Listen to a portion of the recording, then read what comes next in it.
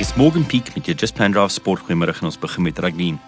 Die Lions en Springbok van Kwagga Smith wil Saterdag sake regstel na sy rooi kaart verlede jaar tydens die Super Rugby eindtryd teen die Crusaders in Johannesburg.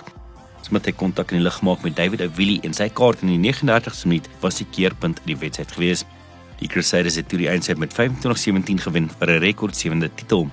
Smith sê die eerste prys sal wees om die Crusaders op Proteas veld te troof. We're blessed as a team also, and me as a player also injury free, so it's awesome for me to play in another final and to get another chance to play, and getting my Springbok colours were one of my dreams coming true, but I think for me also winning a Super Rugby is also one of my dreams. Be the best if we can go and do it down there. Saterdag se eindstryd in Christchurch skop om 25-10 af.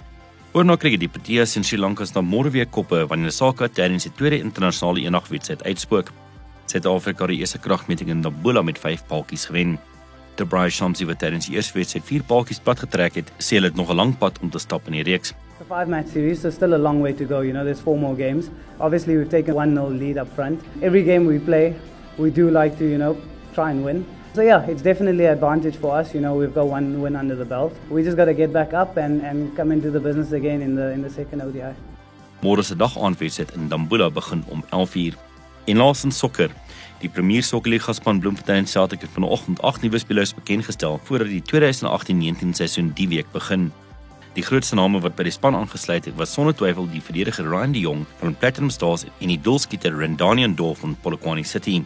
Die Jong wat al voorheen saam met die nuwe breier Steve Kompella gewerk het toe hulle by Premiersokkerliga-span United was, het aan hy van sport gesê hy sien daarna uit om die verhouding voort te sit. Well, for me, it's actually my second stint working under him, as we had some time together at Maritzburg. We had a season together, a season and a half together at Maritzburg.